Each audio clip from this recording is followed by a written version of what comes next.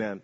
Let's turn our Bibles tonight to an Old Testament book, the book of First Chronicles. Not First Corinthians, but First Chronicles. And go with me to chapter 13. While you're doing that, look around you. Maybe if you notice that you have a friend or somebody who normally would be here on an evening service is not here tonight, maybe make a note of that and send them a quick message and say, hey, we missed you at church and sure like to see you here for the revival meetings, and encourage them to be there for that. First Chronicles 13. And if you're a guest or visitor tonight, I'm going to ask our members to look around, and maybe somebody who has a New Testament or doesn't know where First Chronicles is, you just be a kind, loving church member and help them find their way and sit with them and help them find their place tonight. That'll be a wonderful thing. First Chronicles 13. Verse 1.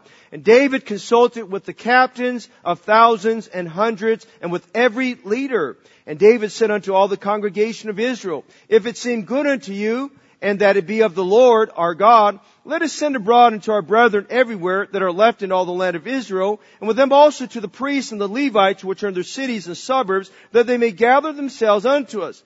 And let us bring again the ark of our God to us, for we inquired not of it at all in the days of Saul. You might want to write in your margin of your Bible, for 40 years Saul reigned. We know that from Acts 13. For 40 years Saul reigned, and they did not consult from the ark of God.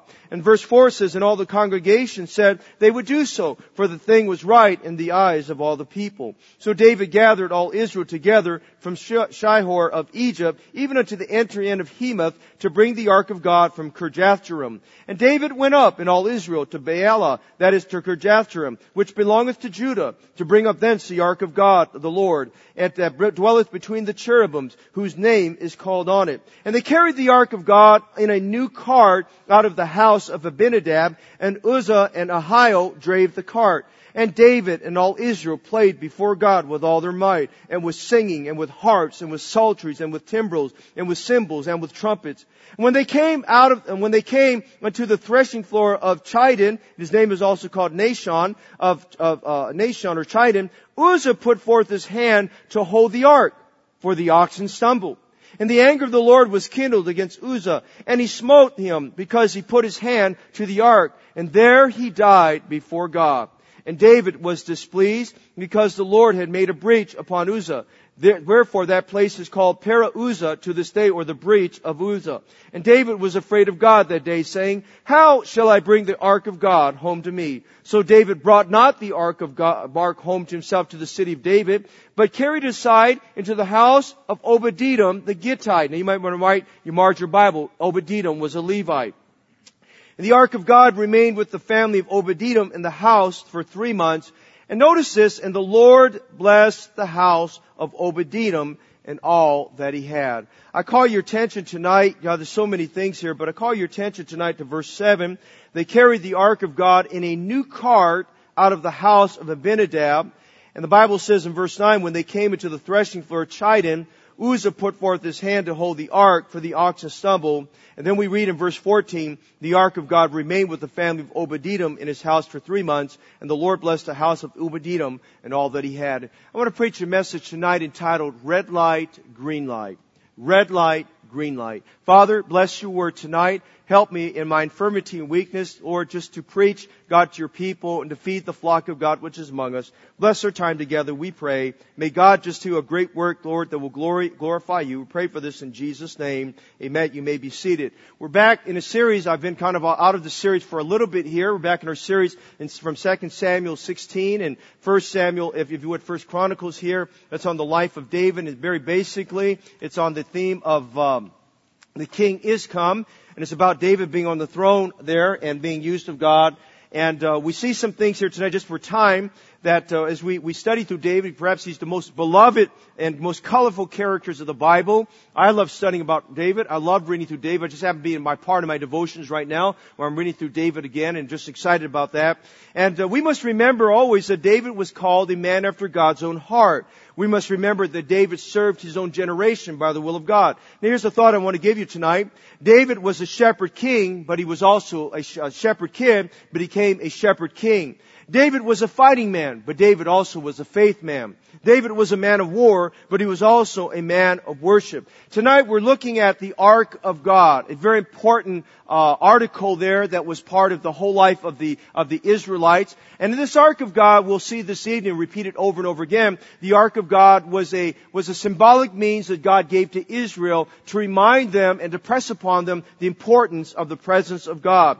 Tonight we're looking at a passage, as we look at verses 7 and 9, we're looking at a passage or an example that shows us that doing the right thing in the wrong way leads to a bad result. Doing the right things in the wrong way leads to a bad result. We're looking at this thought of red light, green light. Now, you're asking, how did you come up with the idea? I don't know. I was just praying. I said, Lord, I just need a right kind of title here tonight. And the Lord just kind of worked in my heart over the last 3-4 weeks. And just as I prayed and meditated on this passage, and the Lord just gave me the idea of red light, green light. So some of you are probably like me. Your brain cells have kind of deteriorated over the years as you've gotten older. And maybe you don't remember playing red light, green light, or maybe you come from a country where you didn't play that. So I asked for 4 very scientific volunteers that were handpicked by Brother Vaughn. And these 4 scientific volunteers are going to come to help me do a quick demonstration of what red light, green light come. Now, are you volunteers ready? Are you guys ready? All right, you come. The ladies are more ready than the boys, okay? That's always the case. Amen? You volunteers come. We're going to show our congregation what is red light, green light. And here's what we're going to do. It's a small area here. So I'm going to put the ladies over here. Ladies, if you'll go over here. Boys, you stay right over there. You 2 boys stay right over there, okay? And the ladies go over there. I'm going to help you stand up, okay? Now, we don't have a lot of room here, so I don't want you knocking each other down. Why don't you stand over here just a little bit right here, Eli, okay? Instead apart. Now, let me explain the game just in case if you're not familiar with it. Now, that was a game. I remember playing it. I don't remember a lot about playing it, but I remember playing this game called Red Light, Green Light. And red light, green light basically was you'd have a whole bunch of kids standing together. Of course, we don't have a big room here, so we can't do that. They'd stand together, and the teacher would stand in the middle of the yard, and they'd say something like this, green light. And when I say green light, what are you supposed to do? Run. Red light. You stop, okay? And so they would just say green light, they'd run. So green light, you guys can make the other side. Green light. Red light. They're supposed to stop. So they don't keep going. Jake, you messed up. You kept going, okay? You learned that from your dad, alright? Okay? Let's do it all over again, okay? Alright? Red light, green light, alright? Green light. Red light. Red light. Red light. Green light. Red light. Green light. Green light. Green light. Green light. Green light. So that's how they played. Now I think they threw yellow light in there too, but that's how they did. Let's do it one more time. Green light. Red light. Red light. That's like Brother Houck, amen, you know. Stuart, green light. Let's give a big hand to our volunteers, alright? Good job. You guys did a good job. Hey, Brother Houck, by the way, is it your birthday this week? On Tuesday. Tuesday. It's his birthday. Okay, we're going to take a special offering, okay? What here's going to do, get all the money from Brother Houck. He'll give it to him tonight, amen? Alright, good. Alright, good. Red light, green light. Get your Bibles open tonight. Notice a few things tonight about this passage of Scripture. First of all, notice in verses 1 to 4, we see David's fervent ambition. I like the fact when Brother Denny started off our service tonight and just relaying about the victims of the fire. He asked this question, what is the most important thing to you? That's a good question to ask. If everything was to go up in smoke, what is the most important thing to you? Now I want you to understand where David's at now. David's 37 years old. Hey, 37, you're at the prime of life. I mean, things are going well at 37. Your health is going well. You can still fight a few battles. And David now has gone from being a poor shepherd boy, but back 21 years before in the shepherd fields, he was the youngest of his family. He's now risen to prominence. He's the number 1 man in all of Israel. The kingdom's united. The house of Judah is united around him. The house of Israel is united around him. He's ascended from being a shepherd now to the king. All the riches are at his disposal. He can make carte blanche decisions about people and about things. He's got the mightiest military in all the world. What do you think is the most important thing about David? What do you think matters most to David? Is it his army? Is it his wife? Is it about the fact that he's got all these riches? Is it that he wants to conquer most kingdoms? Those are all things that are important. But as we read verses 1 to 4, the most important thing to David as a man of war, as things had settled down, is that he wanted the presence of God back in the congregation of Israel. He had a united kingdom, and he recognized as he was having his devotion, it had been a long time since God's presence had been in the city. And there, as he had conquered that city of Jebus, that city that's now called Jerusalem,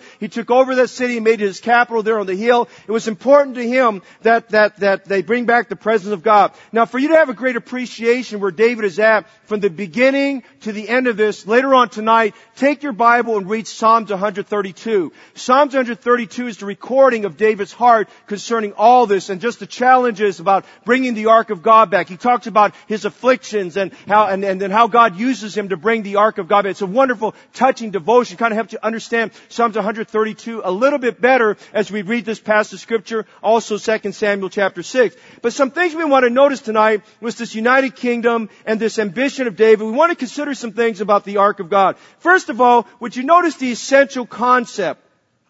God designed way back with Moses, back in Exodus 25, that the concept of the ark would give them representation. It would be a means, a symbolic means, that would always remind them about the presence of God. Now we must remind ourselves tonight that God is a spirit. And they that worship Him must worship Him in spirit and truth. Now I'm very conscious and careful that we don't put relics and images up, that we rely on the images and so forth there. We forget about the fact that God is the Spirit, okay? And so, there's nothing, about the fact that if a church chooses to do so. I have some Baptist friends that may have a large cross in the back of their auditorium. I'm not against it. I'm kind of at the place right now where I feel like I want to do that because I don't want to bring the idea that we're worshiping the relic itself versus the Christ who died on the cross. But I want to understand something. Now, David had a heart desire for that. But going back to the days of Moses, you have to remember Israel's coming out of 400 plus years of idolatrous worship. They've been down in Egypt. They've been exposed to multiple numbers of God. Down in Egypt, they worship the calf. Down in Egypt, they worship the fly. Down in Egypt, they worship the grasshoppers. Down in Egypt, they worship the frogs. Down in Egypt, they worship the Nile River. I mean, you go on and on and on as you look at all the plagues that God sent upon them. They worship the Pharaoh himself. So they're coming out of this mindset for 400 years where they identified worship with an object. Now, God wasn't reducing Himself to an object, but He was trying to teach them some things as we'll go through this tonight to help them understand the importance of the presence of God. He wanted them to sense at all times His presence. That's why when we read about how God leads them out of Egypt, we see this wonderful picture about the pillar of cloud by day and the fire by night, how God led them there, and just the presence of God that kept Egypt away from them, and they were safe with that presence. And so God gave them what we would call the ark. Now, as we consider that, notice in Exodus chapter 25 verse 22, this is what God said about the ark as He gave instructions about the construction of the ark and its importance as a concept. He gave them the ark as a symbol or figure of His very presence which would meet with His people. And this is what Exodus 25 verse 22 says, "And there I will meet with thee, and I will commune with thee from above the mercy seat, from between the two cherubims which are upon the ark of the testimony of all things which I will give thee in commandment unto the children of Israel." From the moment God made man, God made very important, made it a high priority that His presence would be among us. That's why it's so heartbreaking after Adam and Eve sinned in Genesis chapter 3. God is walking in the midst of the cool of the garden. That's something God did all the time. But there was something was wrong with that. God was there, but Adam wasn't there. And Adam was missing, and God knew Adam was missing. God saw from above that Adam had sinned. And His cry to Adam was, "Adam, where art thou?" And we must remind ourselves that God's presence is there. And as God's presence is there, can you imagine if you've identified the place at your kitchen table, or for some of you commute early to work, maybe your cubicle at 5 o'clock in the morning, or some of us in our offices somewhere. Can you imagine identifying an area where you said, "Lord, this is where I'm going to meet with you. This is where I'm going to read my Bible and pray." Can you imagine that place being vacant and absent? You're not there, but you feel okay with it, except for the fact you told God you're going to meet there, and God's ready to meet with you, and He's saying, "Alan, where art thou? Alan, where art thou? How come you're not here? I'm waiting for you." And that's the very example I want us to understand tonight, that we see this essential concept. God wanted His people individually as corporately to sense His presence. We need God's presence and power for effective service and victorious living. That's what I was telling somebody the other day. God had led in our hearts to start way back in 2004 every spring, every fall, we would just have a time to recharge the church, a time of revival, that we would just be reminded we need the presence and the power of God in our lives. We could never afford to get to the place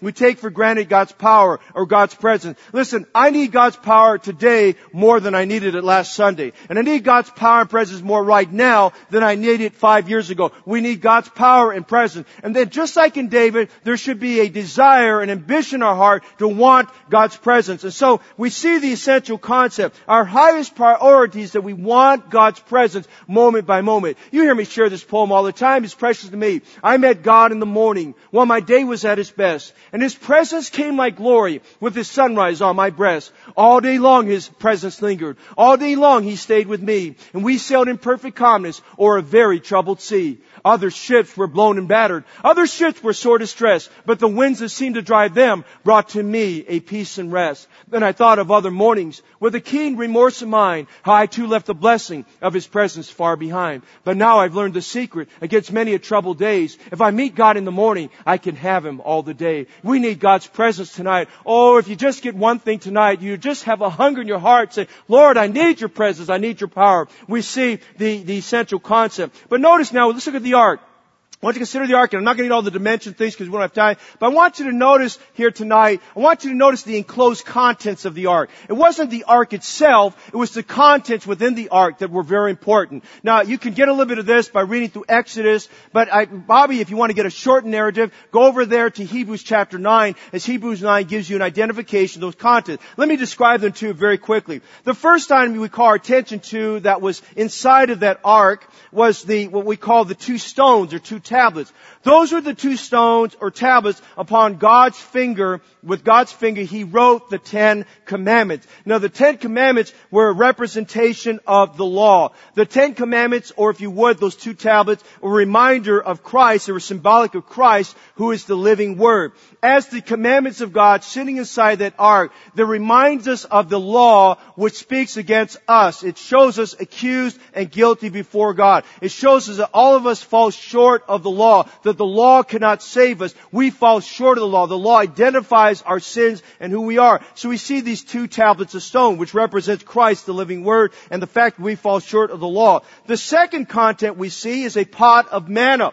Now, this pot of manna represents what God gave them beginning back, I think, if my memory serves right, Exodus chapter 15, where they were looking for food to eat, and God promised them that every day for 6 days a week, Monday through Saturday, Sunday would be for us Sunday through Friday, because Saturday was their Sabbath day. Sunday through Friday, God would leave these small, round, white things that tasted like coriander seed or like the taste of honey. Every day they would gather it. It would be all over, like the dew frost, all over the desert sand. And the people were to go out and gather this and to keep it.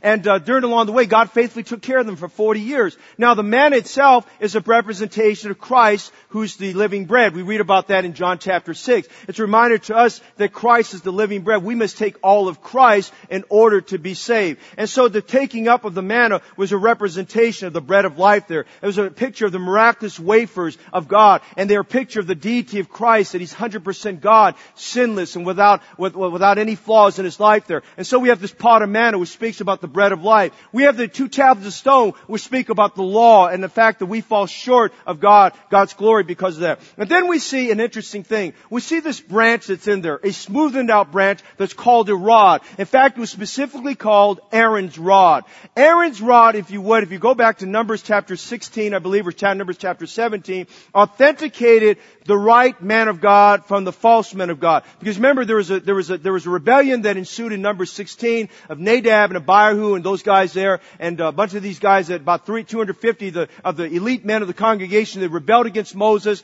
And so God had to do an authentication to show the people of Israel who His blessing and approval was on. And He took the rods of all those men as well as Aaron's rod, and the one that came to life, that started the budding out, was the one that gave authentication. And so Aaron's rod was the only one that came to life. But the Aaron's rod also speaks to something else. As the manna speaks about the living bread, as the commandments speak about the living word, we look at the rod that budded, and the rod is such a perfect, wonderful picture of the resurrection of our Lord Jesus Christ. That God took something that was dead and made it alive. It's such a beautiful picture and all that. But there's something else there. Those were the three elements that were inside, the contents inside the ark. But covering all of that inside there was a golden, what was called the golden mercy seat. Now gold, wherever you read that about in the tabernacle, was a picture of the glory of God and the wonderfulness of God and the fact that God is great and sovereign and powerful and almighty there. And so we see this golden mercy seat that covered all that. Once a year the priest would go inside there, and would go inside there with a basin of blood with hyssop in his hand, and would go in there perhaps like on the Passover day, and he would dip the hyssop in there, and he would go there to that mercy seat, and he would sprinkle blood upon that mercy seat and upon the contents of the altar. As he did so, it gave representation that he went there on behalf of the sins of all the people. He went there to give an acceptable sacrifice. An animal that was innocent was slain. Its blood was taken. It was sprinkled on that mercy seat to atone for the sins of the people. 2 cherubims would overlook that in humility and over that. And it represented God accepting that God's demands for sin were satisfied against His people because a blood sacrifice was given. And all of that, as we look at that, the contents there, the high priest going in is a picture of Jesus giving His life on our behalf, because Christ, unlike the high priest of Israel, He had to offer sacrifice for His sins. Christ didn't need to die for His sins because Jesus had no sins. Jesus is sinless, but He died for sins of all the world. You read about that in Hebrews chapter 5. And so Christ gives His life for all of us there. And the entire ceremony is symbolic of Christ's atoning death for every sinner, and that we must have faith in what Christ accomplished for us. So when we look at all that, the enclosed content speaks so wonderfully about Christ and giving His life for us, and speaks about the presence of God. And God says, and as they did so, the Shekinah glory of God would constantly come down upon them. You've got to read through your Old Testament just to appreciate that and see that there's such a wonderful, wonderful picture. But we see something else. We see the essential concept. The Ark of God was a picture of the presence of God. The contents, all the contents speak of Christ in His glory, Christ in His death, Christ in His offering for our sin. But we see something else. In verses 1 to 4, we see David and his craving. David had an earnest craving. Please understand as we get to 1 Chronicles 13 and 2 Samuel 6.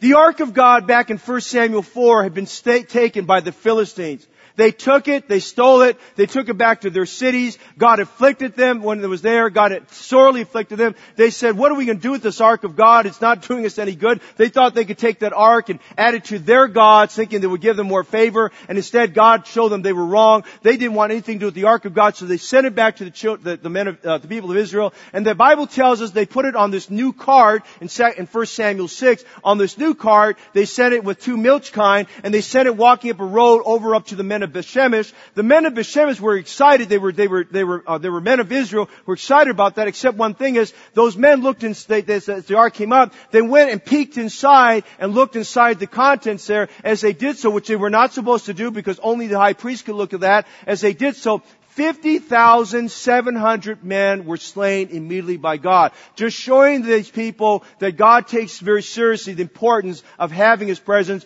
but being in His presence in the right way. And so as a result, they didn't know what to do, so they took the Ark of God, and they took it to the nearby city. They told the men of Kirjathjearim, which is where we're at right now, they said, you take the Ark of God, you put it inside your home. And so now, for almost 100 years now, for almost 100 years, the Ark of God, going back from 1 Samuel 6, the Ark of God, the presence of the Lord, has been in the house of a man by the name of Abinadab. Almost 100 years.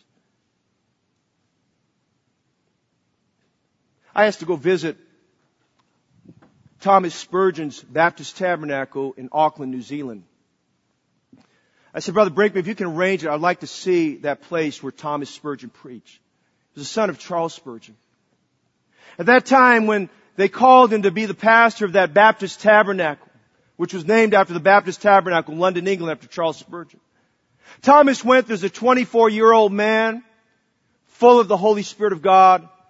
As he went there, he took that church, and immediately the church started growing. A town of 6,000 people. They ran 10% of the town were in that church on a regular basis. Just to give you perspective, in today's economy, if you have 1% of your town in the church, you're doing pretty good there, okay? He had 10%, it's 10% of the city of Auckland, and great things were going there. A man by the name of Laidlaw, who was a great Christian businessman, a man by the name of Laidlaw got saved. If you go throughout all of Auckland, New Zealand, you'll find Laidlaw's, his business called the Farmers Markets, and so it's called the Farmers. It's just like a department store, all kind of like a Kmart type of thing or a Walmart type of thing, all over New Zealand there. And just a very prosperous man who was a great man of God who loved the Lord and did everything he could as a Christian businessman to promote the gospel of Jesus Christ. He was among many, many prestigious Christians who became part of the church. And for 7 years, Thomas Spurgeon preached the gospel of Jesus Christ. The church grew. They had many, many big days. They was just very well known in that part of the world as preaching the Word of God. Thomas Spurgeon went out, of course, as time went along, eventually apostasy set into that church. I went to that church and took a walk with it. It's amazing the architecture that still is in existence right now that goes back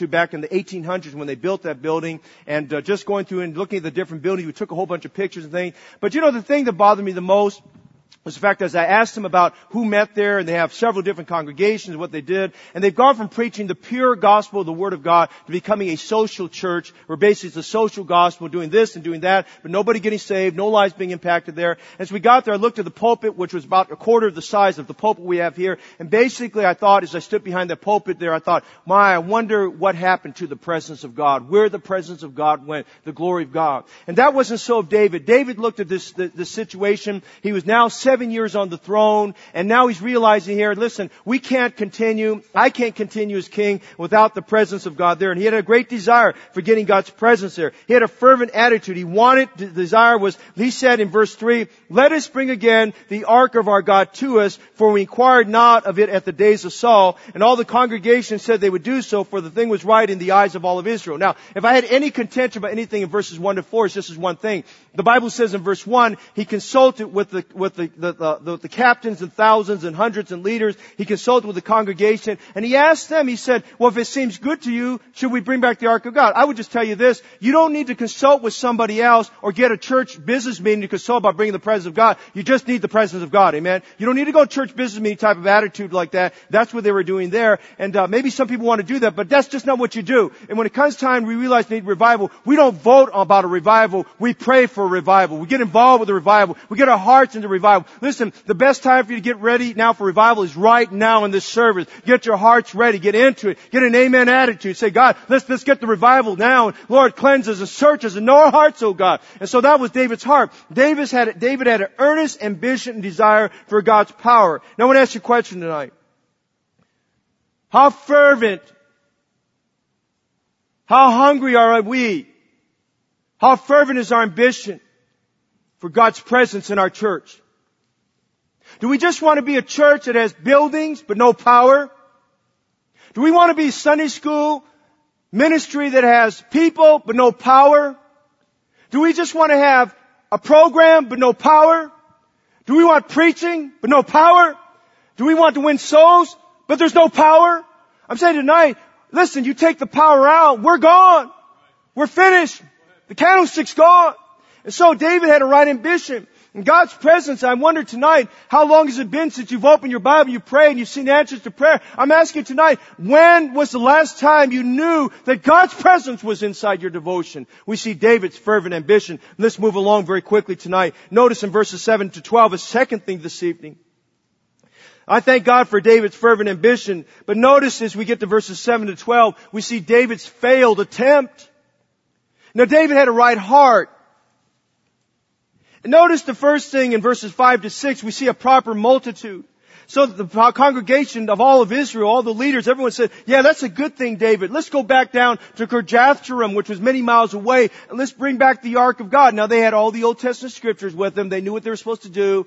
And it's kind of interesting as you read the scriptures here. In verse 2, we have a description of everybody he calls together, basically called throughout all the land. He sent an edict throughout all the land that everyone was to come together and join them and meet them down at Kirjath-jearim. And as they did so, there'd be a large multitude of people that would go forth from Kirjathjearim all the way up to Jerusalem. Would you notice in verse 2, if you'll underline this tonight, he said, let us send abroad unto our brethren everywhere that are left in all the land of Israel. And notice this, with them also to the priests and the Levites, which are in their cities and their suburbs. Now, many of the Levites were living in what we call the cities of refuge at that time, and they were in other places. But he said, let's get everybody together. We don't want anybody disconnected. He calls for a proper multitude. So the Bible says in verse 5, so David gathered all Israel together from Shihor of Egypt, even unto the enter of Hemath, to bring the ark of God from Kirjathjearim. And David went up, and all Israel, to Baalah, that is to Kirjathjearim, which belongeth to Judah, to bring up thence the ark of God of the Lord, that dwelleth between the cherubims, whose name is called on it. Now all I'm trying to say to you tonight, as we think about this proper multitude, it was a big event, and David wanted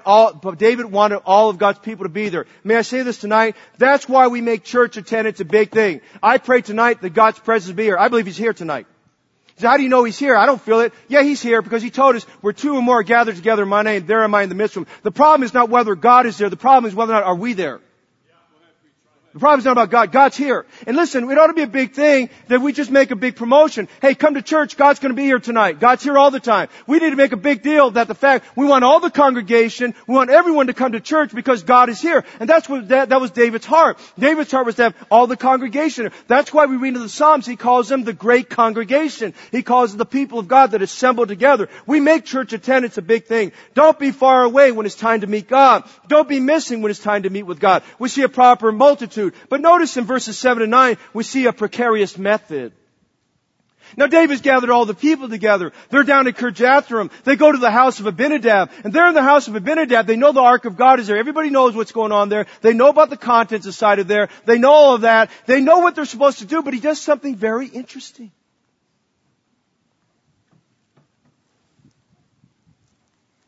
As we look at the method David employed, there's two things that stand out tonight.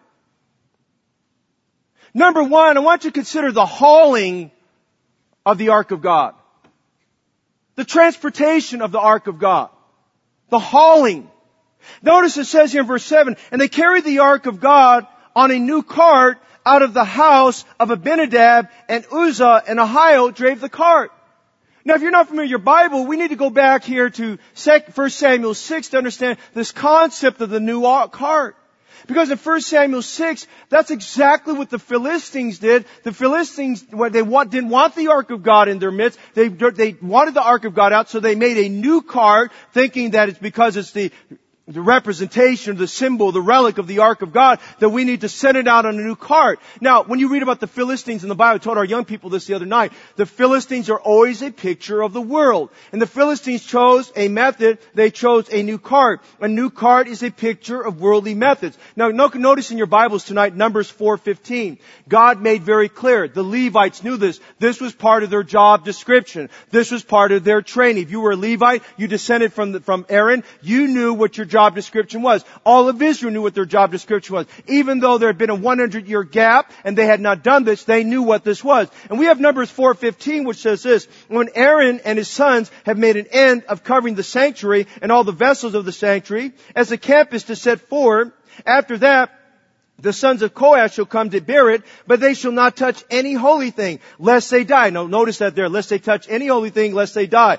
These things are the burden of the sons of Kohath and the tabernacle of the congregation. Here's what God's requirement was. God's requirement very simply was that the Levites were to bear the ark of God. God wants us to bear His presence. God wants each of us to individually experience and to have His presence. It was very specific. In Numbers 4:15, God said the Levites were to bear the ark of God. There was only one method God gave them. It was not to be on a new cart. A new cart was a worldly method. A new cart was a Philistine mindset there. And so God wanted them to sense the weight or importance of the presence of God in life. So the Philistines used a new cart. Somehow David along the way, he listened to somebody else's suggestion. And the Bible says they carried the ark of God in a new cart. You see, sometimes a new cart, every now and then remanifests itself when the presence of God has been missing for a period of time. When God's presence is not there, when an Ichabod has has been present there. And they have this sense, well, we need to get back God's presence. We need to get some life into the church. We need to get some enthusiasm back. We need to get the crowd back in. We need to get things back going again. So let's make us a new cart by which we can bring forth the presence of God.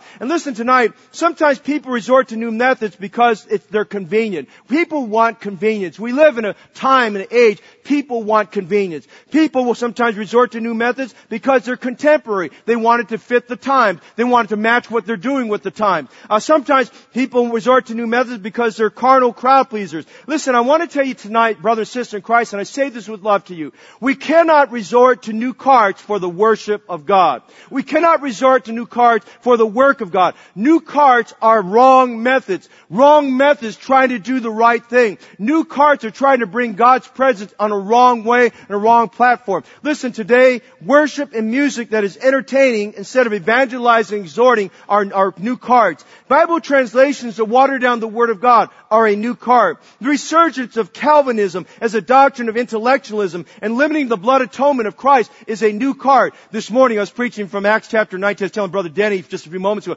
I was preaching from Acts 19, and as you know Acts 19, it talks about Paul's second entry into Ephesus. And the second entry, he found these 12 disciples. And he asked his first question, have you received the Holy Spirit of God? Now, whenever you meet somebody, there's a lot of things to talk about. The number one thing you need to ask that person is, do you know Jesus Christ is your Savior? Are you saved, okay? You need to ask them if they're saved. And if they are saved, then you ask them what kind of baptism you had. So Paul did that. Paul went through there. And they acknowledged that all they knew nothing about the Holy Spirit of God. And all they knew about was John's baptism. So they didn't have a full revelation. Number one, they weren't saved. Number two, they needed to get saved. Number three, they needed to get Scripture baptized. John's baptism was invalid. John's baptism was not a Bible baptism. John's baptism was a baptism of repentance. It was not a baptism representing their identification with Jesus Christ's death, burial, and resurrection. If you were here this morning, I explained that today. Well, I explained that today, and I explained the fact that baptism doesn't save us. Good works don't save us. We're saved by grace through faith alone in Jesus Christ. And I knew this was going to happen because we have a lot of different, wide, diverse crowd of people that come Sunday mornings who are not members of our church, but think they're members of our church. And so I had to say some things today, not in a mean or defensive way, but I had to say some things tonight just to declare the doctrine of the Word of God, because the Bible says, preach the Word,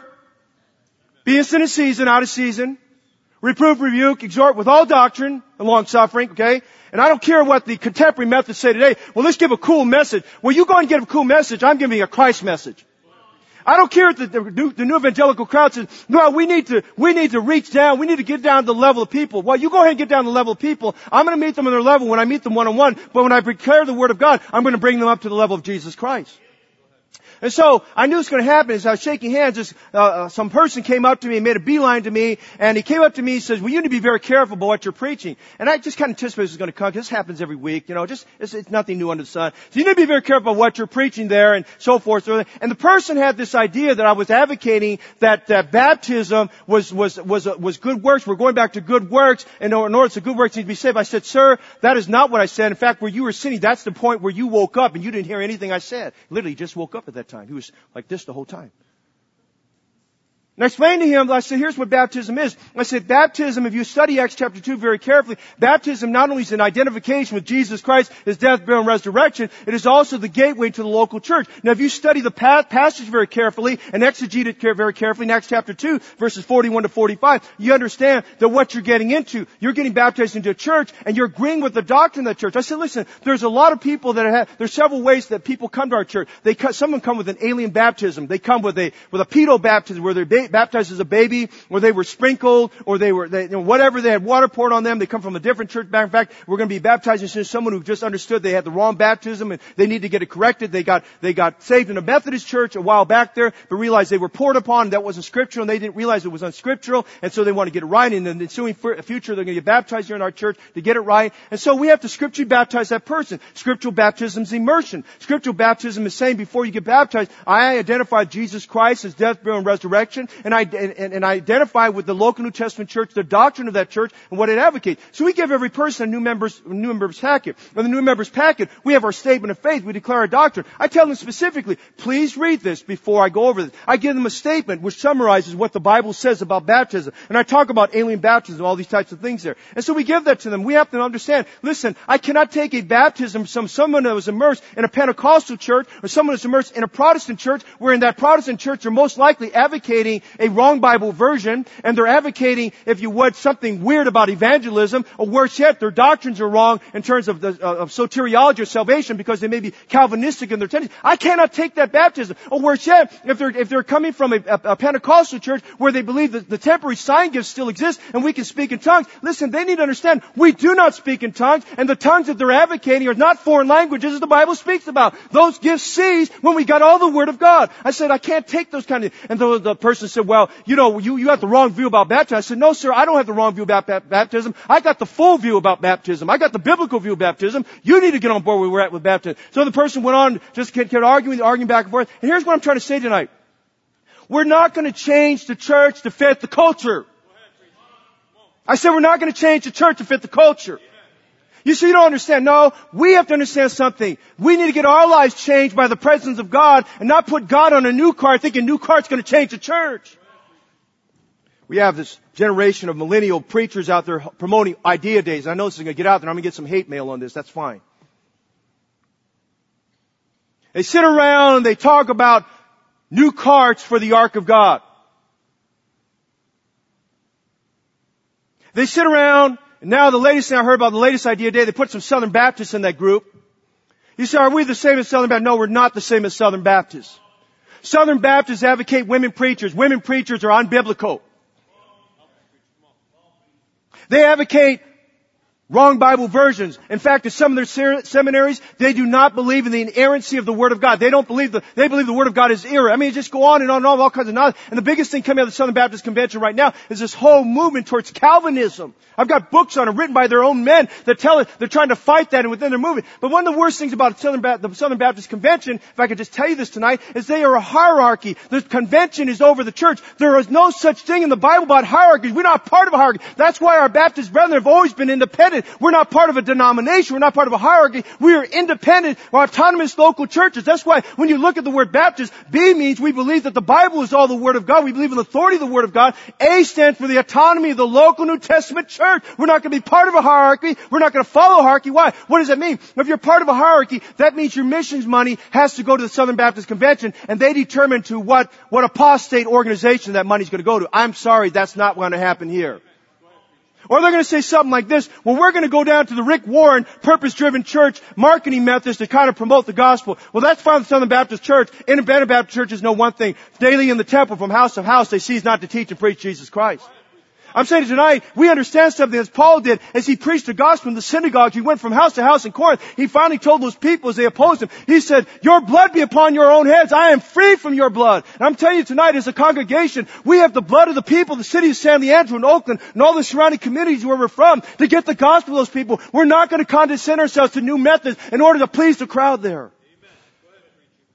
So, new methods, here's another one. I was going to get into this with a person this morning. I didn't have time.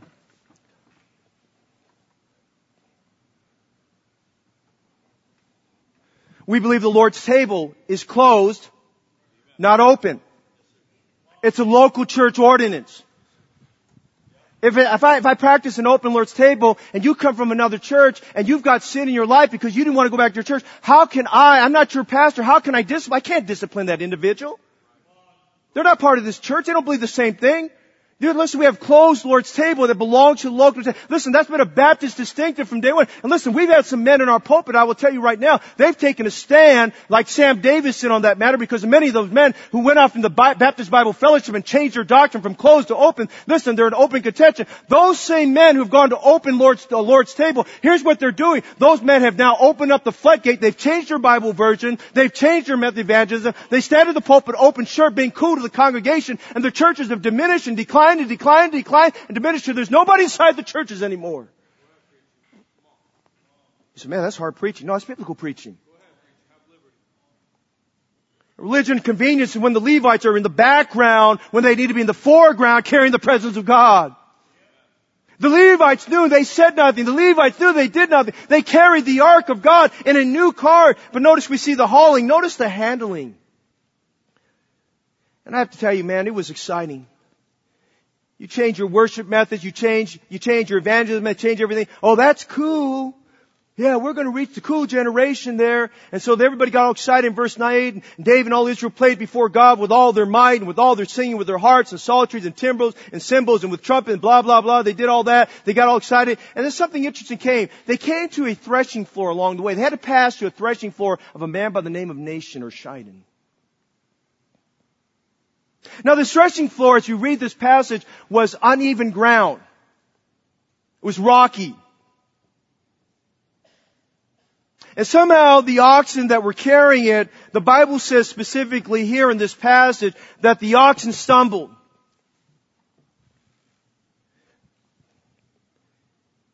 Uzzah saw the ark of God kind of going like this. One way, this way. One way, this way. He saw it starting to teeter-totter and it looked like it was going to fall off. So Uzzah thought, well, no big deal. And Numbers 4:15 says, thou shalt not touch the holy things. And he puts one arm out to try to hold it, bolster it up there. He tries to stop it. And immediately notice the passage here. As he did so, the Bible says in verse 10, the anger of the Lord was kindled against Uzzah, and he smote him because he put his hand to the ark, and there he died before God. You said, well, man, that's a pretty mean situation. Uzzah was presumptuous on the handling of the ark.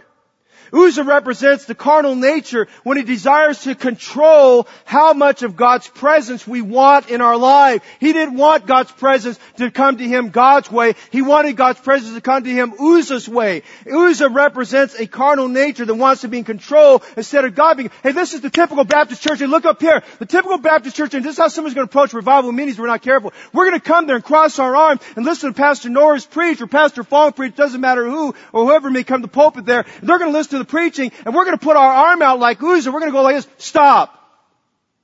You cross my territory. Don't go there. It doesn't matter if it's the Word of God. It doesn't matter if it's still saying, Lord, we're going to say, stop. We're going to put our hand out because we think it's going to fall upon us and hurt us. Listen, God's presence in our life was never meant to hurt us. God's presence in our life was to make us holy. And so he puts his arm out. We put our arms and we want to stop the presence of God. God's presence is not controlled by man. God's presence is to control it. Listen, why do we need God's presence? Because without God's presence, we have no boundaries. Without God's presence, we know nothing about the grace of God. Listen, for the grace of God that bringeth salvation has appeared to all men. Listen, teaching us that denying ungodliness and worldly lust, that we should live soberly, righteously, and godly in this present world. Listen, this evening, we need more of the presence of God so that we can walk the way God wants us to live. God's presence does not need us to hold it. God's presence is there to hold us. Notice in verse 10, verse 9, the oxen stumbled. Chapter 6, verse 6 in 2 Samuel says the oxen shook it. Listen, worldly methods will eventually reveal they're shaky at best. Worldly methods reveal they always have to be propped up. Worldly methods always tell us that they need man to intervene. They want man's involvement instead of God's involvement. Once the ark goes on the cart, it isn't long as somebody wants to touch it. Somebody wants to get involved. They want to monkey with God's presence. They want to alter God's presence. And that's what happens. Somebody lives in sin. They get farther and farther back in the auditorium. They get farther and farther back from God. The reason why they do this, not because they're tired. A lot of times it's because they don't want to hear about their sin. And it's more convenient for them to sit as far away from the fire as possible. I'm going to tell you something. When I got saved, and I still do this, when I got saved, God impressed on my heart, I need to get as close to fire as possible because I need the fire to purge some things out of my life there. So notice the perturbing mayhem, verses 10 to 12. There was death. Why was God angry? Because they violated Numbers 4:15. For every situation we have, there's always a Bible verse that will clarify what happened there. The irreverent and presumptuous actions of Uzzah led to his untimely death and stopped the celebration. Listen, more than Uzzah died. More than Uzzah died. Watch what happens here. Look up here.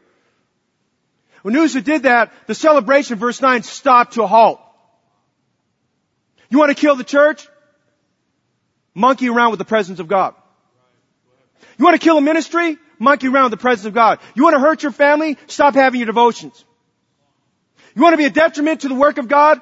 Put your hand on, touch the holy things of God when you're not supposed to touch the holy things of God. I'm saying tonight, that's what happened. Everything had to stop. There was death, but notice something else here. There was dissatisfaction. Listen, you read the chronicles of history, and God has to do this over and over again. Nadab and Abihu, two of the very sons of Aaron, they decided after they got instruction about the right kind of fire to have in the altar. The Bible tells us in Leviticus chapter 10, where they brought down this strange fire, and the Lord had to send fire to destroy them. We read about that many years later after this incident, where Ananias and Sapphira, They tried to change the mood in giving there, and they withheld from God, they stole from God, and they lied against the Lord, and God had to do something like that against Ananias and Sapphira. There was death, but there was dissatisfaction. Notice verses 11 and 12. David was displeased because the Lord had made a breach upon Uzzah. You know what that really means if you study it? David was mad at God. Well, God, you stopped my party. What? God, you stopped my son. God had to stop David to realize he was bringing the ark of God. I guess he had a fervent ambition, but he changed along the way and thinking, this is all about David. It's not about David. It's about God. When our decisions and everything we're doing is about us, we've changed what we're doing. Jesus said, if I be lifted up, I'll draw all men unto myself. David was upset with God. David was gun shy of God. Look at verse 12. The Bible says, and David was afraid of God that day, saying, how shall I bring the ark of God home to me? He was frustrated. He was angry. Everything stopped as soon as Uzzah hit the ground. They realized he was dead and they were not going to revive him. Hey, listen, you know what happened there? Red light. Red light. When Uzzah hit the ground, it was red light. Stop. Stop monkeying around with God's presence. Stop taking God's presence lightly. Stop realizing that you can change the methods and change the scripture. You're not going to change the Word of God. Listen, that's the same thing people keep going on with saying, well, we can get to heaven through good works. No, you cannot. Not by works of righteousness which we have done, but according to His mercy He saved us. By the washing of regeneration. Listen tonight, for by grace are you saved through faith, and that not of yourselves. It is the gift of God, not of works, that any man should boast. New methods, worldly methods are putting the presence of God upon an ark. We need to stop. God says to stop right there. Red light. God gave David and Israel a red light to stop them. Listen, Jesus gives a red light to His churches. Jesus tells His churches who are trying to go about doing the work of God the wrong way, the mission of being a true church, instead they're going a different way. Listen, He puts a stop sign there. He puts a red light there. Read about it there in the book of Revelation. He said, stop, church at Ephesus. He said, stop, church of Pergamos. He said, stop, church of Thyatira. He said, red light, church of Sardis. He said, red light, church of Laodicea. And the message goes on and on and on. My good friend, Dr. Tom, what's his friend? Brother Farrell over there in Cincinnati. What's his first name? Dan Farrell. Great booming voice preacher. Preached with him in the Philippines. Brother Farrell showed me pictures. He had led his church over there to go through the old Asia Minor. And he showed me the progressive movement of how the church at Ephesus went from being a fundamental Baptist church to where by the 3rd century apostasy had set in. He showed us the fountain where they baptized people by immersion. And by the 3rd century, because apostasy had set in, and pastors who decided to use a new cart by bringing forth the presence of God, he showed me their little baptistry where now they were baptizing babies inside of a little revised fountain, the apostasy there, and there's nothing left of the church at Ephesus. Jesus tells every church that doesn't stop and doesn't listen, He said, if you don't repent, I will take the candlestick from out your midst. And listen, Jesus has removed quite a few candlesticks along the way. Jesus gives a red light to our individual spiritual lives when we're living and walking with Him in the wrong way.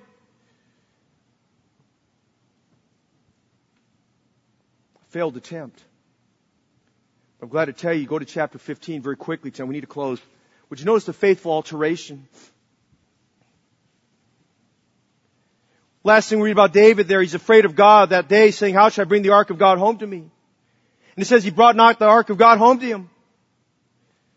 But notice in chapter 15 through the whole chapter, we see a faithful change, a faithful alteration, a faithful correction. Listen, I'm thankful. David, here's why he's a man after God's own heart. When he messed up, he got right. When he sinned, he wrote Psalm 51 and Psalm 32. When he messed up, he got right with God. He was transparent. He just said, I don't want to live that way. I don't want to have that kind of testimony. I don't want to live that kind of life. And so notice, David gives attention about getting this right. Notice in 1 Chronicles 15, instead of red light, we see green light. Go, David. Go, David. Green light, David, you can go. So notice the several things. First of all, I'm going back to chapter 13, the last 2 verses. Notice the contentment of Obed-Edom. Now David didn't know what to do. He was a frustrated man of God at that moment. He was concerned about what he's doing. So he takes the ark of God. He looks at the men that are carrying, that put in the new cart. He said, okay guys, carefully lift it up. We're not sure who. And he looked there, and the nearest home in that location there, as they're going along the way, was the home of a man by the name of Obed-Edom. Obed-Edom was a Gittite. Obed-Edom was also a Levite. And Obed-Edom, he said, hey, Obed-Edom, we're going to put the ark of God in your house. He thought, we'll just park it there until we figure what to do. And something interesting happened. They wanted to see and observe for 3 months or whatever time period what would happen to Obed-Edom by putting the ark of God there. Now I'm thankful Obed-Edom, as far as we can tell between the lines, I believe Obed-Edom went back to Numbers. I believe he went back to Exodus, and he started reading his Bible again to determine, what am I supposed to do with the ark of God? And something very interesting, as the ark of God rested there, Obed-Edom had reverence, not presumption. And the ark of God, verse 14, remained with the family of Obed-Edom in his house for 3 months. And notice this, the Lord blessed the house of Obed-Edom and all that he had. And all I want to simply tell you tonight is we see the contentment of Obed-Edom. Obed-Edom, man, of all the people in all the Israel, millions and millions of people, nobody was a more happier camper. Nobody was a happier believer than Obed-Edom. It's like, hey, keep the ark of God here. God's blessing is on my life. I'm having an outpouring, a rainfall of God's blessings on my life. Just keep it here. Hey, how many could testify tonight of Psalm chapter 1 verse 1? Blessed is the man that walketh not in the counsel of the ungodly, nor standeth in the way of sinners, nor sitteth in the seat of scornful. But his delight is in the word of God, and in his law does he meditate both day and night. And he shall be like a tree planted by the rivers of water, and whatsoever he doeth, God will bless and prosper. Listen, tonight we see something very central. The presence of God came in the home of Obed-Edom. Obed-Edom changed his priorities. Obed-Edom changed his practices. Obed-Edom changed everything about it. He got in love with Jesus on a whole new level, and God blessed him. Hey, I wonder tonight, could God visit your home tonight? Then we see the compliant operation. Notice in verses 2 to 13. Chapter 15 now. In verse 1 it says, and David made him houses in the city of David and prepared his place for the ark of God, and he pitched for it a tent. Now he's starting to get it right now because he understands what he's supposed to do. And he said in verse 2, then David said, he didn't ask the people's opinion. Now he's going the right way. None ought to carry the ark of God but the Levites, for them has the Lord chosen to carry the ark of God and to minister unto him forever. And David gathered all of Israel together to Jerusalem to bring up the ark of the Lord into his place, which he had prepared for it. Now you scroll down a little bit further.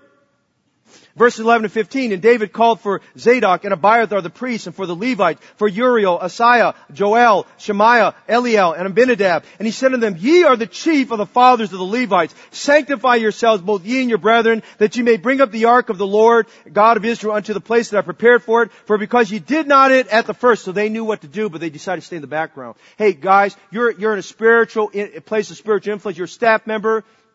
You're a deacon, you're a Sunday school teacher. Don't be in the background waiting to see what's going on. Be at the forefront to lead the work out. Hey listen, if anybody needs to be the altar these next few nights, it needs to be us.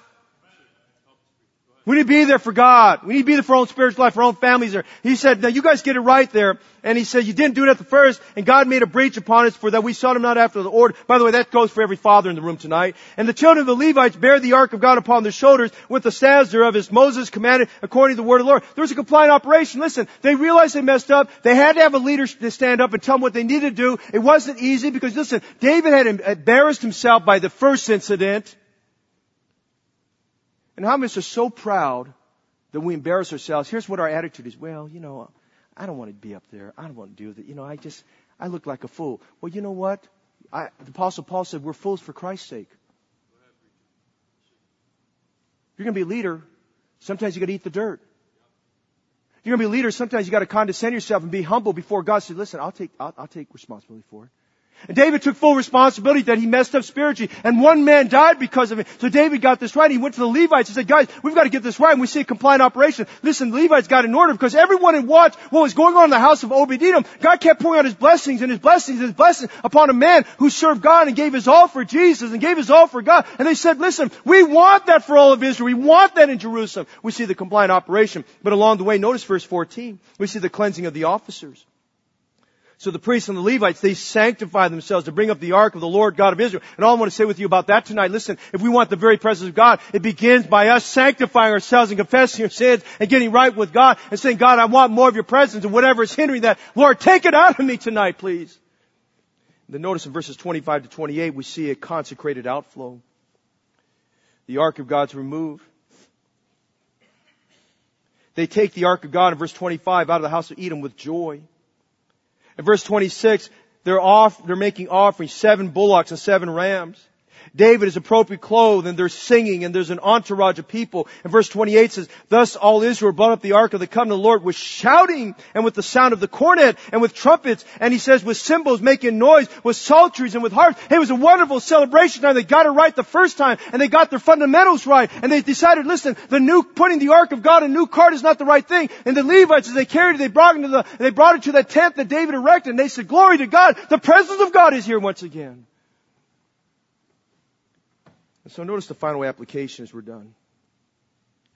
We go to chapter 13, red light. New carts, red light. Putting out your hand and touching the ark because of stumbling, red light. Go to chapter 15, we see a humble David. We see a contrite David, green light. All go, David. It's all go. The ark was to be carried on the shoulders of the Levites. You and I are to carry the good news that Jesus died for our sins and rose from the dead to every home. That's just a great thought there. We're to carry the presence of God, the good news. Because remember, what the practice inside the Holy of Holies represented a picture of the salvation purchased by Jesus Christ. And just as the Levites were to carry the ark on their shoulders. And by the way, every one of us are kings and priests, the Bible says. As kings and priests, we also were to bear the burden of the ark of God. And to take it from home to home, and family to family, and city to city, and getting the gospel to people. Red light, doing God's will and work the wrong way. Green light, doing God's will and work the right way.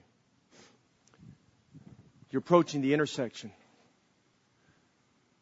Red light or green light. Father, tonight we thank you for the study this evening about the presence of God. Lord, my heart's desire is that more than anything else, that just all of us crave your presence. We want more of you, not less of you.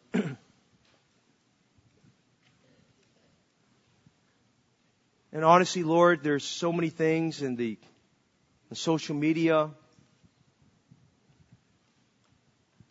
and this pragmatic mentality.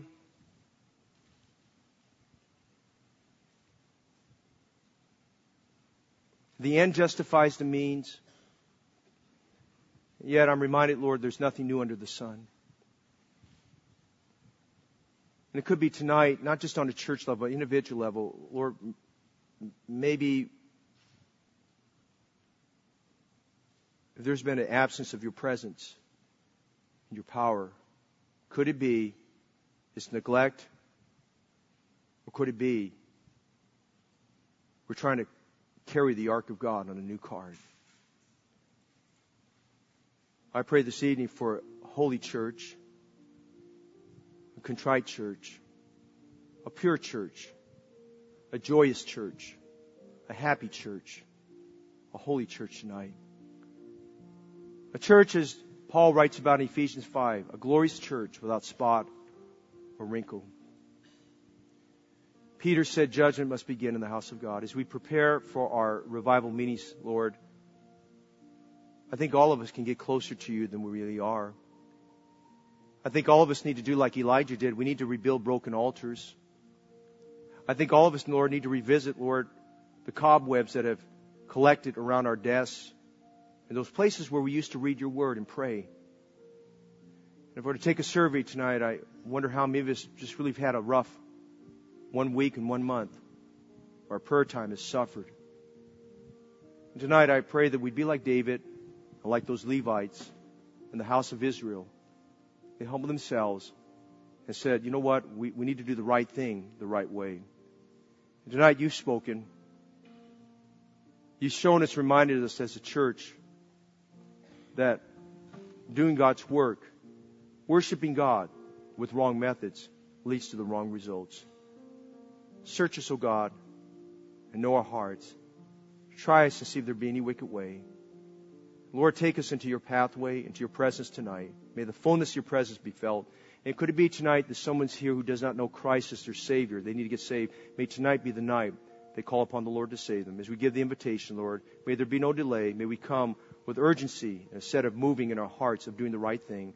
We commit this to you now, Lord, in Jesus' name. Would you stand with me? If you need to come, join me at the holy altar tonight. If you need to come with God, if you need more of God's presence tonight, I think we need more of God's presence. You join me tonight. Let's find our way. We need to find our place tonight, like those Levites did. He said, now you set it forward, and let's take some time. Nothing else. Hey, if everything's right, that's good. But I think maybe we should take some time tonight to pray for revival. Would you come tonight and humble yourself to pray for revival? The holy presence of God, letting God work. To put the ark of God on a new cart. Nobody thought anything about it until Uzzah put his hand out and tried to stop it from falling. He tried to manhandle God. We can't handle God. We need God to handle us. God doesn't need us to control Him. He needs to be in control of us. We don't need to be in control of our situation. We need to let God be in control of the situation. Let's have complete faith in the Lord and trust in Him. It's better to put your trust in the Lord than put your trust in man. It could be our faith is floundering. It's been a little fickle. And I remind you tonight, without faith, it's impossible to please Him. Let's be at His place tonight. The altars are open. The Lord's here. His presence is here. He invites us to come. Would you come tonight? Spend some time in His presence. Let's get our devotion times revived and our prayer times revived. Not according to how we see it, but according to how God dictates it today.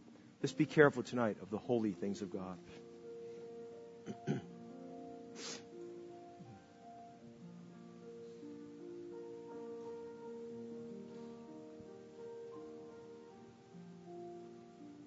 Father, tonight we